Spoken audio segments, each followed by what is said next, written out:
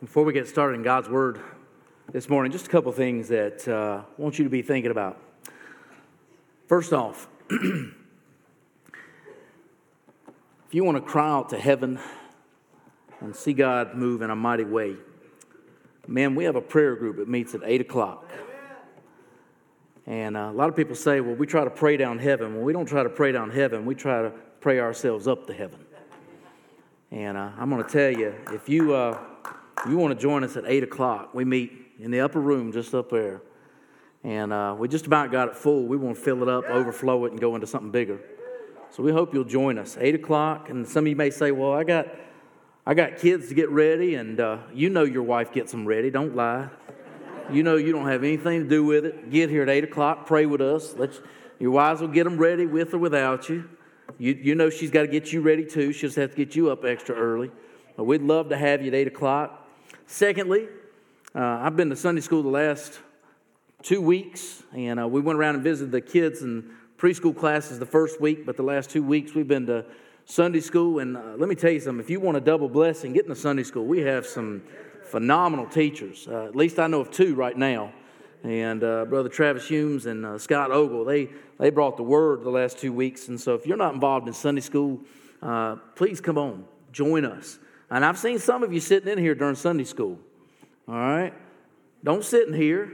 I'm not in here. They're not in here. Go find a class. We want you to join us. I'm telling you, Sunday school is where it's at. It really is. You get that small group. You have those people in there praying for you, loving on you, and get in Sunday school. I'm going to tell you, I promise you, you will not regret it. You say, well, brother, if I go to one class and I don't like it, there's plenty of others. Go find another one. The teachers won't be mad at you. Not everybody's your cup of tea. I got it. They got it. It's okay. We just want you in Sunday school. Amen. So come on and join us. We've got men's classes, ladies' classes, couples classes, kids' classes, youth classes, college and career classes, senior adult classes, you name it. We go from diapers to diapers.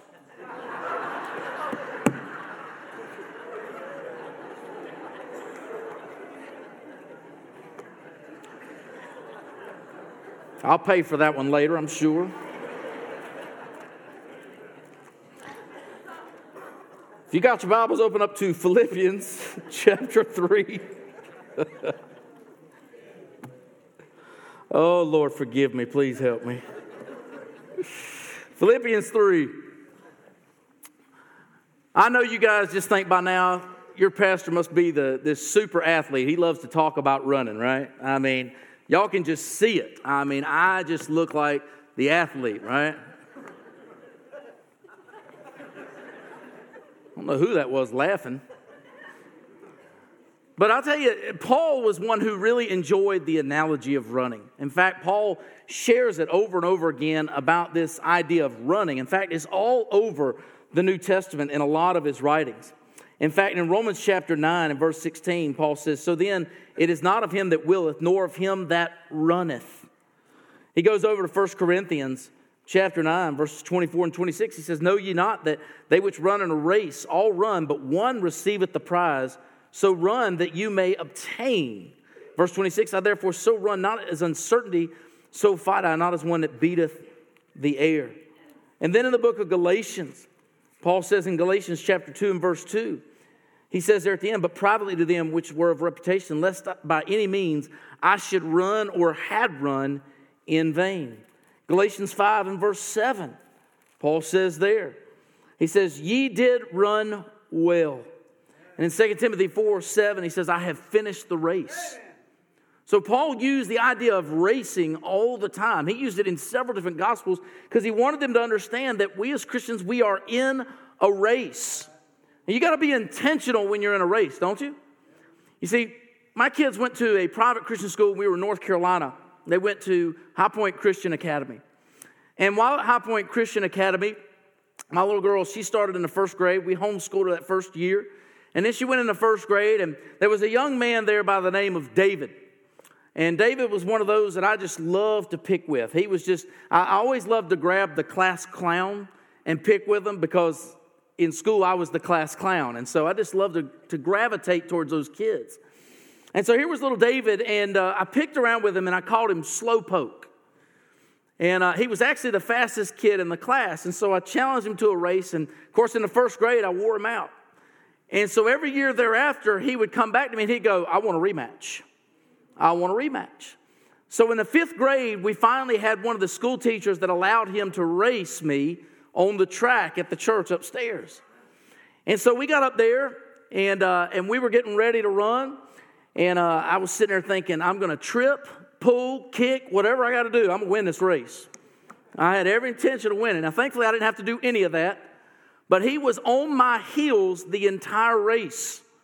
And I finally crossed the finish line. And for some reason, they didn't do a 100-yard dash. They did a whole lap around the track. And so we finished that race, and I had the intention of winning, every intention of winning. Whatever I was going to do, I was going to win that race. And I won. And he challenged me thereafter. That was never going to happen again, because he'd have beat me the next year. There's no doubt in my mind he would have beat me. But I remember after the race, I just fell down, exhausted. In fact, the kids, the teacher went on and took them to class, and I was thankful because they didn't need to see me have a heart attack there for 10 minutes. I was holding my chest, breathing heavy. Oh, I was hurting so bad, but all I could think to myself is, I won, you know. I'm like Rocky, but I'm laid out on the bench, and I'm just holding my fist up in the air like, I won. I won. I beat a 5th grader.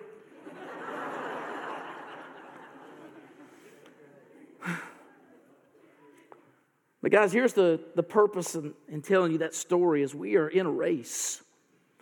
And oftentimes we are standing there, and as we're running the race, we're not thinking about what our goal is in the end. We're not thinking about what we're trying to attain. We're not thinking about where we need to be. All we think about a lot of times in the race is, man, I'm just glad I'm in the race. I don't care if I come in last place. I don't care if everybody else beats me. I'm just glad I get to be in the race. As Christians, it's not about just being in the race. It's about getting to the finish line. And not about getting to the finish line in your own pace. It's getting there as fast as you can. And you say, well, brother, are you trying to tell me I need to speed up death? No, I'm not telling you to speed up death. But I want to do as much as I possibly can before death happens. I want to accomplish as much as I can for the glory of God before He calls me home. I want to win as many people to Jesus as I can before He calls me home. I want to study the Word of God as much as I can before He calls me home. I want to pray for the brethren of the church as much as I can before He calls me home. I've got a purpose, and I've got to live that purpose. But let's just be honest. In order to live that purpose, you have to be disciplined. Discipline is something that, now here's some of y'all are already thinking, you're thinking, well, he's got a belt on. Is he going to, that's not the kind of discipline I'm talking about. The kind of discipline I'm talking about is whipping yourself into shape so that you can do what God has called you to do. And if you don't discipline yourself, then God will do the disciplining. So I'd rather you be in the race and running what God has called you to do. But it takes discipline to run that race. So this morning, we're going to look at 5 disciplines we must have in racing towards perfection. Look with me in Philippians chapter 3. We're going to begin in verse 12. We're going to see first that we have to have a disciplined purpose. He said, not as though I had already attained. Either were already perfect, but I follow after, if that I may apprehend that for which also I am apprehended of Christ Jesus. Isn't it amazing that none of us have attained perfection? Or let me ask this question, better yet. Anybody in here perfect? I'll wait. Anybody? I don't see any hands. The reason being is because none of us are perfect. There's not one of us in here that has achieved sinlessness. There's not one of us in here that has achieved getting to that final goal where we don't fail, where we don't fall short. Now, what's interesting is oftentimes we think that we're supposed to get everybody else there, but we forget that we've got to get there. And oftentimes the problem is we end up beating people over the head with the big old plank that's in our eye when we're trying to scoop out the little speck in theirs. The truth of the matter is you got to get your life right before you can help somebody else get their life right. You see, we haven't already attained, but we are working towards that. Here's the truth of the matter. The truth is we're working towards perfection. We are trying to be sinless. In fact, in 2 Corinthians chapter 3 and verse 5, and here's what it says, it says, not that we are sufficient of ourselves to think anything as of ourselves, but our sufficiency is of God. Paul recognized that he wasn't perfect. In fact, in Romans 7, he says, the things that I don't want to do, I do. And the things that I do want to do, I don't do. Paul himself, the greatest missionary, the one who wrote 13 books of the New Testament, fell short, and he knew it. And he was willing to admit it. Every day he was striving to get perfect. Every day he was striving to get away from sin. But guess what? He had not yet attained it. Now here's the question. The question says, well, Brother John, we'll never attain that until we get to heaven one day, right? The answer to that is yes. We will never attain perfection until we get to heaven. So if we'll never attain perfection, why are we reaching towards it? That's the question that everybody wants to know. If I'll never be perfect, why am I trying to be perfect? Because in our relationship with God, we want to get closer. Could you imagine if I got married to my wife and we just never talked? How good a relationship do you think we'd have? How many of you would have a good relationship with your spouse if you never talked? Some of your spouses are looking at you going, they already do that. They don't talk. What if you never spent time with each other? What if you never went out together? What if you just were a certificate of paper and that's all your marriage was? That's not much of a marriage, is it? No, but in your marriage, you have to work at it. Anybody in here have a marriage they have to work on? The rest of y'all just didn't raise your hands because you said my marriage is perfect, right? Then come share with me how you got that perfect marriage. I'd love to know. We're all working on marriages. How many of you have perfect kids? Anybody ever got to that point? Please come tell me how you did it. I want to know that miracle. It's just not going to happen. So we need help. We haven't yet attained. We've not come to that perfected state yet. But here's the thing. I want to be a better husband every day. I want to be a better father every day. And I certainly want to be a better Christian every day. And therefore, even though I can't attain that goal, even though I can't reach it until I breathe my last breath, I'm still striving to get there every moment of every day. In fact, that's why Paul says, I press on. I press on. I'm reaching towards that goal. I want to pass the finish line. How many of you want to get in a race and you see the finish line and you just give up halfway through and you say, I'm done. I don't care. I don't care if I ever reach the finish line. Even though I told you about my race when I ran the 800 meters, I still wanted to finish the race, even though about 20 people had already passed me. I wanted to finish. I wanted to cross the line. I wanted to get to the goal. And that's what Paul is saying. We press on. We keep working towards that. The Bible tells us in 2 Corinthians chapter 3 and verse 18 that God is changing us from glory to glory. God is moving us in that direction. If you're a Christian, here's the truth of the matter. God is going to be changing you. Now, we all love the hymn, Just As I Am, don't we? But do you realize God will take you just as you are, but He's not going to leave you that way. He's going to change us. He's going to grow us. He's going to break us towards that level of perfection, moving us in the right ways. But we got to have a disciplined purpose. He said, not that I have apprehended that for which also I am apprehended in Christ Jesus. You know that Christ is trying to bring you to the point of glory. You see, we talk about the 3 points of salvation. Anybody know that there's 3 points to salvation? There's justification, sanctification, and glorification. Now that we've used those big words, let's explain them. Justification is what happens when you get saved. You stand before God just as if you had not sinned. He places His righteousness on you. So the moment that you're saved is the moment that you can go from this life into the next, and God will receive you into His kingdom because of what His Son has done for you. You have been justified. But you see, if you're a Christian, you're on that next part. You're on that sanctification. Sanctification means that I'm being sanctified, that I'm turning away from sin and turning towards the Savior. I've been set apart. In other words, I'm no longer set apart to that old man. I'm set apart to live that new life. I'm no longer set apart to follow my own ways. I'm set apart to follow the ways of Christ. I've been crucified with Christ. It's no longer I who live, but Christ who lives within me. You see, that's sanctification. Now, glorification. You ready for this? This is what we get when we get to heaven.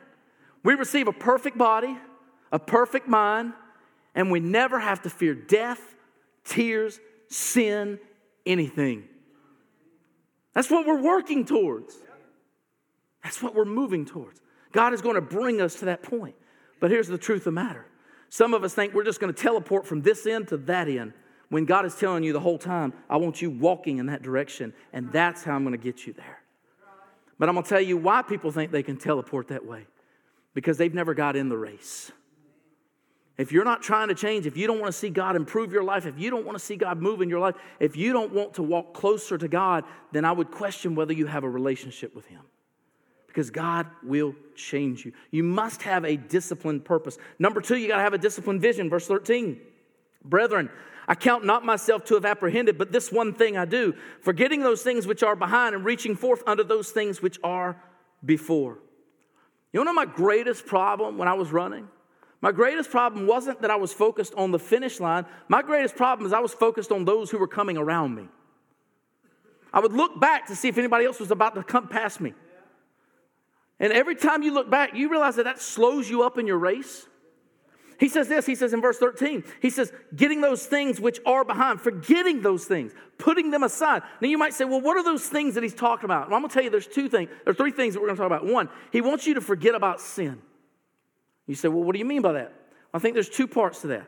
Number 1, he wants you to forget about the old sinful lifestyle that you used to live. He wants you to give that lifestyle up. Amen.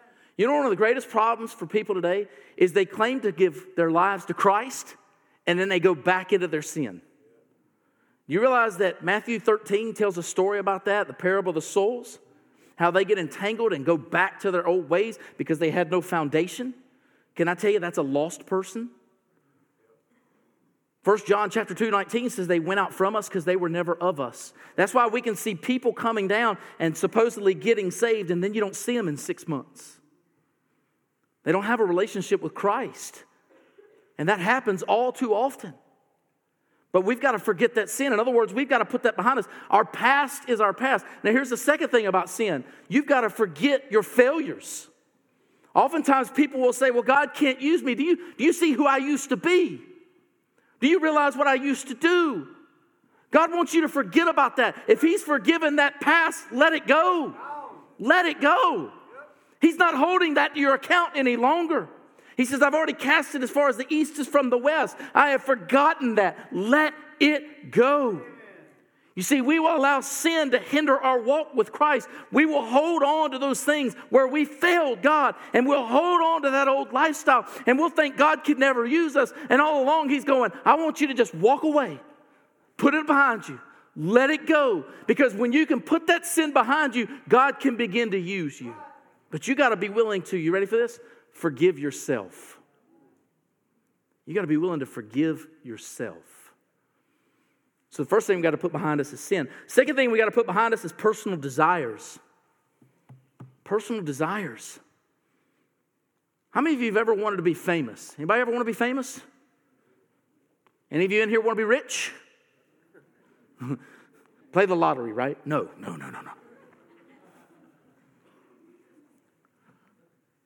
You think about it. All of us have probably at one time wanted to do something big. We want something, and we want notoriety. We want people to remember us. You know, that's why I love that Casting Crown song. I'm just a nobody. How many nobodies we have in the church this morning? Any nobodies? I'm just a nobody. And I don't mind saying that. I've got to forget what I want. I got to forget. When I was a young guy, I wanted to be a lawyer. Did you know that? I wanted to be a lawyer. You say, well, why'd you want to be a lawyer? I wanted to be a lawyer because I remember seeing in the school book that they made a lot of money. And then somebody told me they had to go through all this schooling, and I went, I don't want to be a lawyer. I said, I want to be a doctor. And then they told me how much schooling they had to go through. I don't want to be a doctor. I'll be an accountant. That way I can look at money. I had all kinds of ideas. I didn't want to put the effort into it. But I had to forget those selfish desires. I had to forget what I wanted to be. I had to remember. There's a passage that's so awesome in the book of Ecclesiastes. If you read the whole book of Ecclesiastes, is amazing. Solomon will tell you, I tried to find it in everything. I tried to find life in women. I tried to find it in money. I tried to find it in buildings. I tried to find it in wisdom. He tried everything you could imagine. I believe if he was here today, he would even try to find fame on TikTok. Or he would tweet. He'd do all that stuff because that's what Solomon said, I tried it all. You know what he comes to at the end of the conclusions of Ecclesiastes after he tried it all? He said, I realize that life is vanity. Vanity when I pursue the things of this world. But he said, he come to the conclusion, verses 13 and 14, but I learned that life is about fearing God and obeying his commandments. So if you think you got to try it all, read Ecclesiastes and see what it takes to try it all. Because in trying it all, you'll lose it all. You won't gain it all what you think. That's what we've got to leave behind. Number 3, we've got to leave back our landmarks. You say, well, what do you mean by that? Our Christian achievements. You might say, well, brother, I used to be really strong in my Bible study. Well, that used to is not a good word, is it? Oh, brother, I used to have a strong prayer life. Used to, that's not good enough. You see, the problem is a lot of times we'll live on our past successes. Churches are good for living on past successes. Church members are good for living on past successes. Oh, I used to lead people to Jesus all the time. The question isn't what have you done, it's what have you done for him lately. What are you doing now? Not what have you accomplished. You see, sometimes we got to leave those accomplishments behind. It's not about how many trophies we have. It's not about how many wonderful things we've done for God in the past. It's what are we doing right now? If we're not disciplined to focus on what we've got to do now and stop looking back at what we have done, we will miss the mark.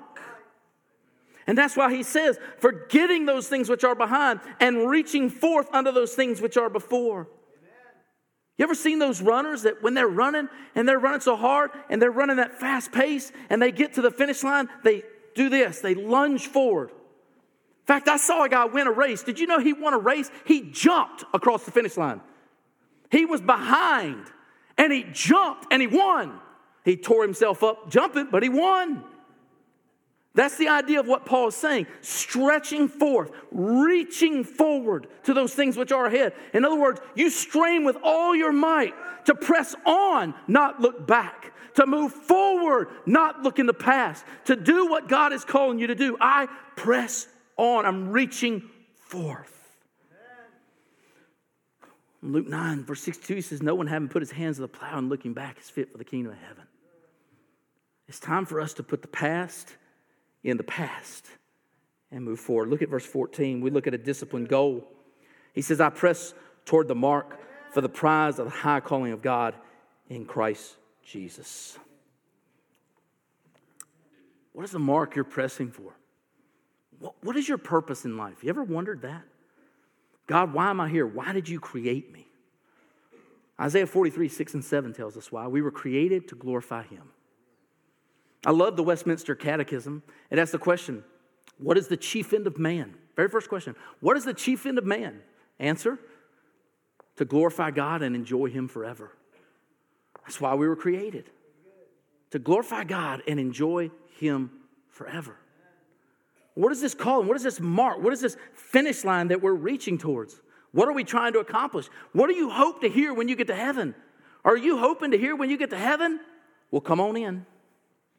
That's not what I want to hear. That's not what I want to hear. Do you want to get to heaven and as you stand before the judgment seat of Christ, do you want him bringing up a whole lot of things that you were regretting? Do you hope that you just stand up there and Jesus goes, well, I paid for all his sins, so let him in? Are you hoping that God's going to say, well, by the skin of your teeth, you're allowed to come in? That's not my mark that I'm working towards. The mark I'm working towards is I want to hear these words. Well done, thy good and faithful servant. If you're striving for anything less than that, then you need to find a new mark. You need to find a new finish line. You need to find a new purpose. You need to be disciplined to say, this is my goal. This is what I want to achieve. Let me ask you a question. How many of you have ever been on a diet? You're meddling right now, preacher. All right, let's meddle for a moment. Now you think about it. You go on a diet. How many of you, when you go on a diet, you set a goal? How many of you reach that goal? And then when you reach it, what do? You go back to where you were, right? I reached my goal, I'm good. I'm going to be honest with you. I did P90X. I know it looks like it, right? I did P90X. And a buddy of mine, he's the one I bought it from, and he told me these words. He said, you'll never finish it. And I said, thank you for saying that. That's all I needed. Somebody to tell me I can't do it means I'm going to do it. Just going to happen. So if you tell me I can't do something, I'm going to find a way to make it happen. And so he told me that. I did my 90 days. After I finished day 90, I was like, man, I feel so good. I feel so good. I'm going to take a break. Just a week, month, year, 5 years. Whew.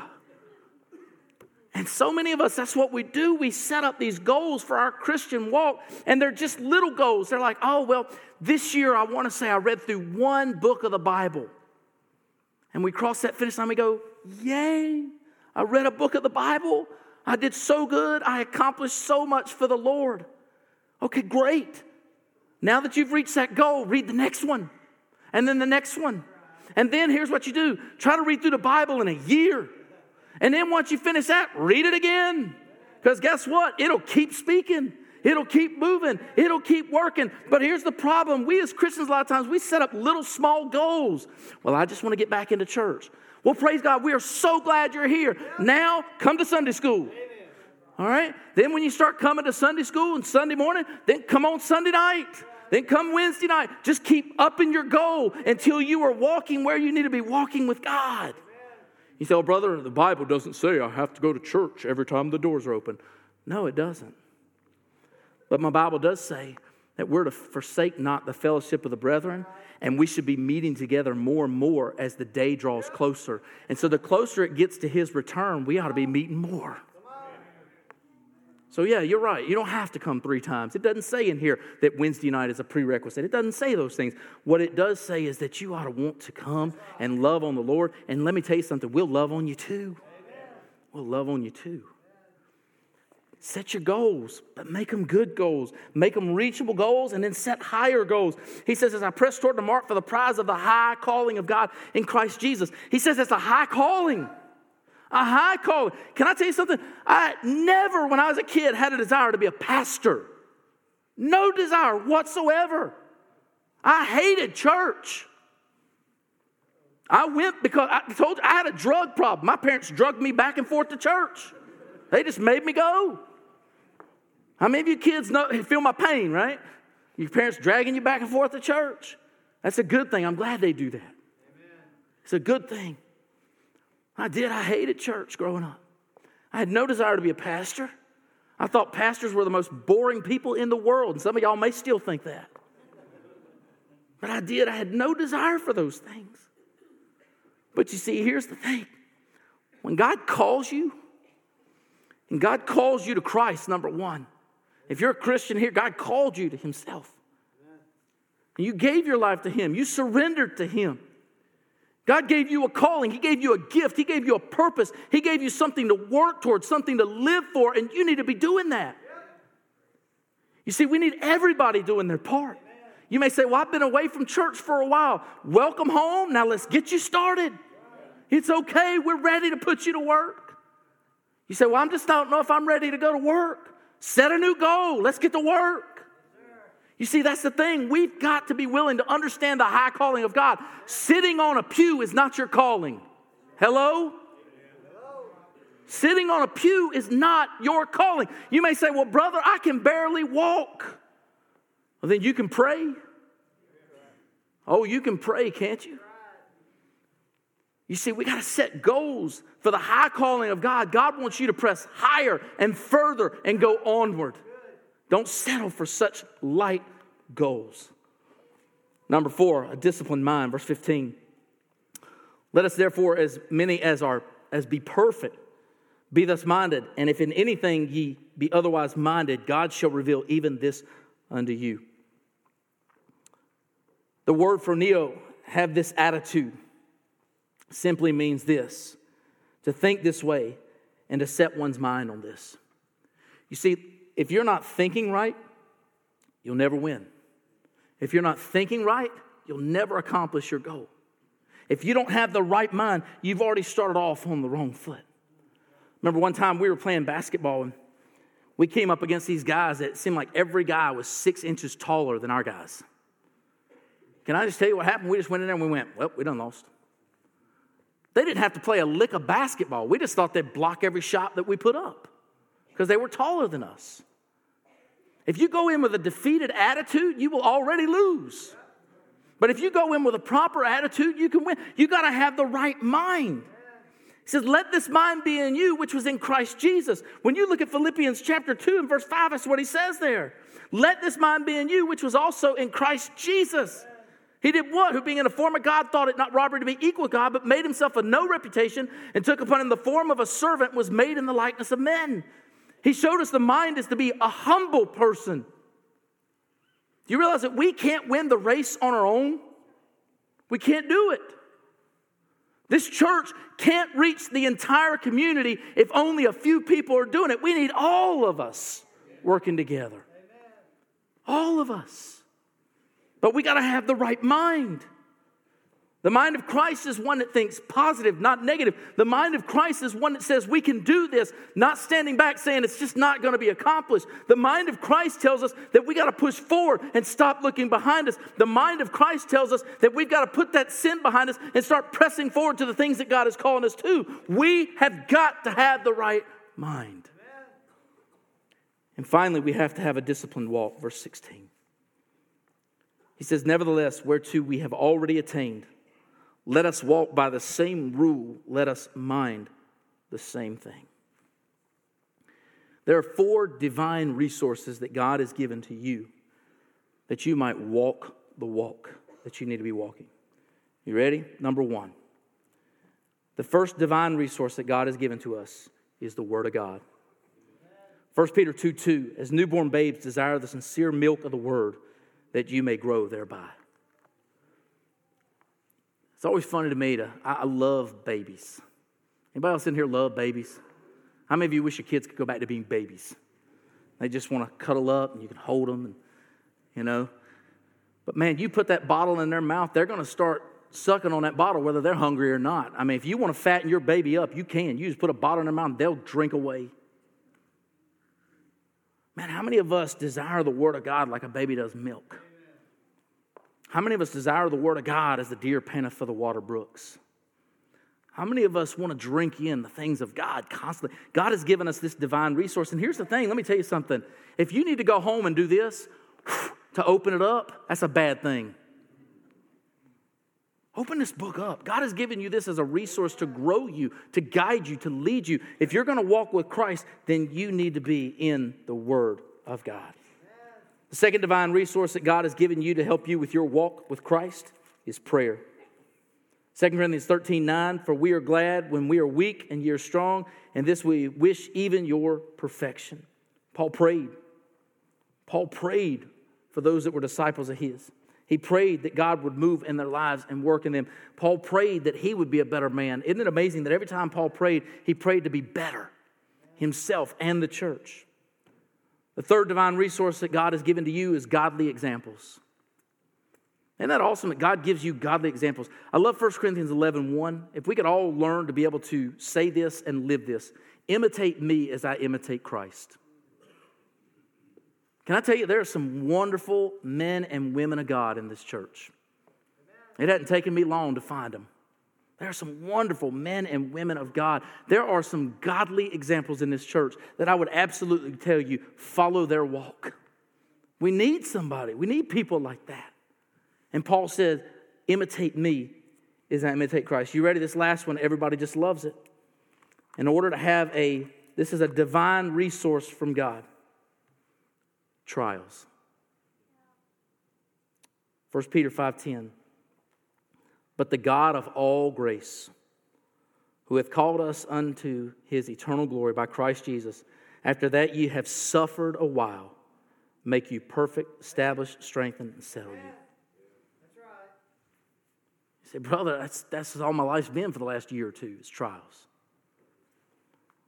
Then God expects you to come out really strong. You see, I learned a long time ago, there's a question I stopped asking God. You ready for this? Please stop asking him why. Because when you ask God why, what you're basically saying is, God, why me? Why not Mike? God, it's okay if you give it to Terry, just don't give it to me. Lord, Travis can handle it, but I don't want it. Why me? Don't ask why. Here's what you need to ask when you start going through a trial. God, what is it you want me to learn from this? Because here's the thing. The moment you learn what you need to learn from the trial, you'll come out of it.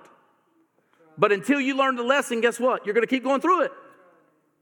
So it's better to ask him, God, what is it I'm supposed to learn from this? What is it you're trying to teach me? Help me understand. God will use that to further your walk with him than he will if you're constantly walking the same path. He'll use trials. My question for you this morning is, how disciplined are you in the race? I'm going to tell you, here's what happens in church. There are a lot of people that are still standing at the starting line. They haven't entered the race. They're just standing there. Some of you may be in that category. You may be saying, you know, I'm down, I'm ready, but I'm just not going to take off. You want to know what it's going to take to get you to take off? Get a relationship with Jesus. Enter the race by giving your life to Jesus. You may say, well, if I enter the race now, what if I'm so far behind everybody else? You're not running anybody else's race. You're running yours.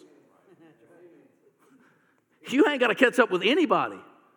The only one you're trying to race to is Jesus. Here's what you can imagine. Getting in the race, the finish line's over here, and Jesus just has his arms open wide, ready to receive you. Just run to him. Just go to him. Some of you are in the race. Some of you have gotten a little bit in your journey, and you decided that you're just going to sit down. It's too hard to run this race. It's too difficult to run this race. Things are just so hard, and I just don't know if I can keep going. If that's where you're at, can I tell you something? You need to tell your brothers and sisters in Christ. And you know what's amazing is we'll come right beside you, and we're going to pick you up so you can get back in the race. You want to know why? Because if you think that you don't fall down in the race sometimes, you're lying to yourself. Because every one of us, I guarantee if you've been a Christian for any time, there's been a time where you just wanted to quit. And you just got down and you've just about give up. And if it hadn't been for somebody else coming and picking you up. And here's the truth of the matter. If you find somebody that's fallen down, don't sit there and point the finger at them and go, ha ha, you couldn't do it. That's not who we're called to be. We're called to pick them up. And then if we have to, we run with them for a little while. And we help them and we encourage them and we strengthen them. That's what we need to do. So if you're that one that's knelt down and you feel like you're about to give up and you're about ready to quit, don't quit. Don't quit. We will help you any way we can. I promise you. We won't judge you. We won't point the finger at you. We won't tear you apart. We won't tell you you're weak. Because you know what? We have been in that situation and all we want to do is help you. God put us through that so that we can help you get back up and get back in the race. There's some of you that are about to cross the finish line. But the question is, are you going to cross it finishing strong? I've had people say, well, brother, I've done my time. I told you before, until you cross the finish line, you hadn't done your time. Older couples, we got some younger couples in the church struggling. They need your example. Let me tell you something. Even some of us that have marriages that are going well right now, we may need help in the future. Folks, don't think that just because you got gray hair, you're done. Let me tell you something. God says there's a lot of wisdom in that gray hair. And we need it. We need you. We need your wisdom. We need your strength. We need your encouragement. We need your example. You see, I don't know where you are in your race. But here's what I do know. Is that if you've set a goal, set another one. And then set another one. And then set another one. But here's what I want you to work towards in the end. I want you to work towards getting to the kingdom of heaven and hearing those words, well done, thy good and faithful servant. That is what we should all strive for. And if that's what we're striving for, then we need to be accomplishing new things each day, each week, each month, each year, getting closer and closer and closer to God. You're not perfect yet. Oh, but one day you will be. Let's strive to be holy as He is holy. Let's pray. Father, I thank you for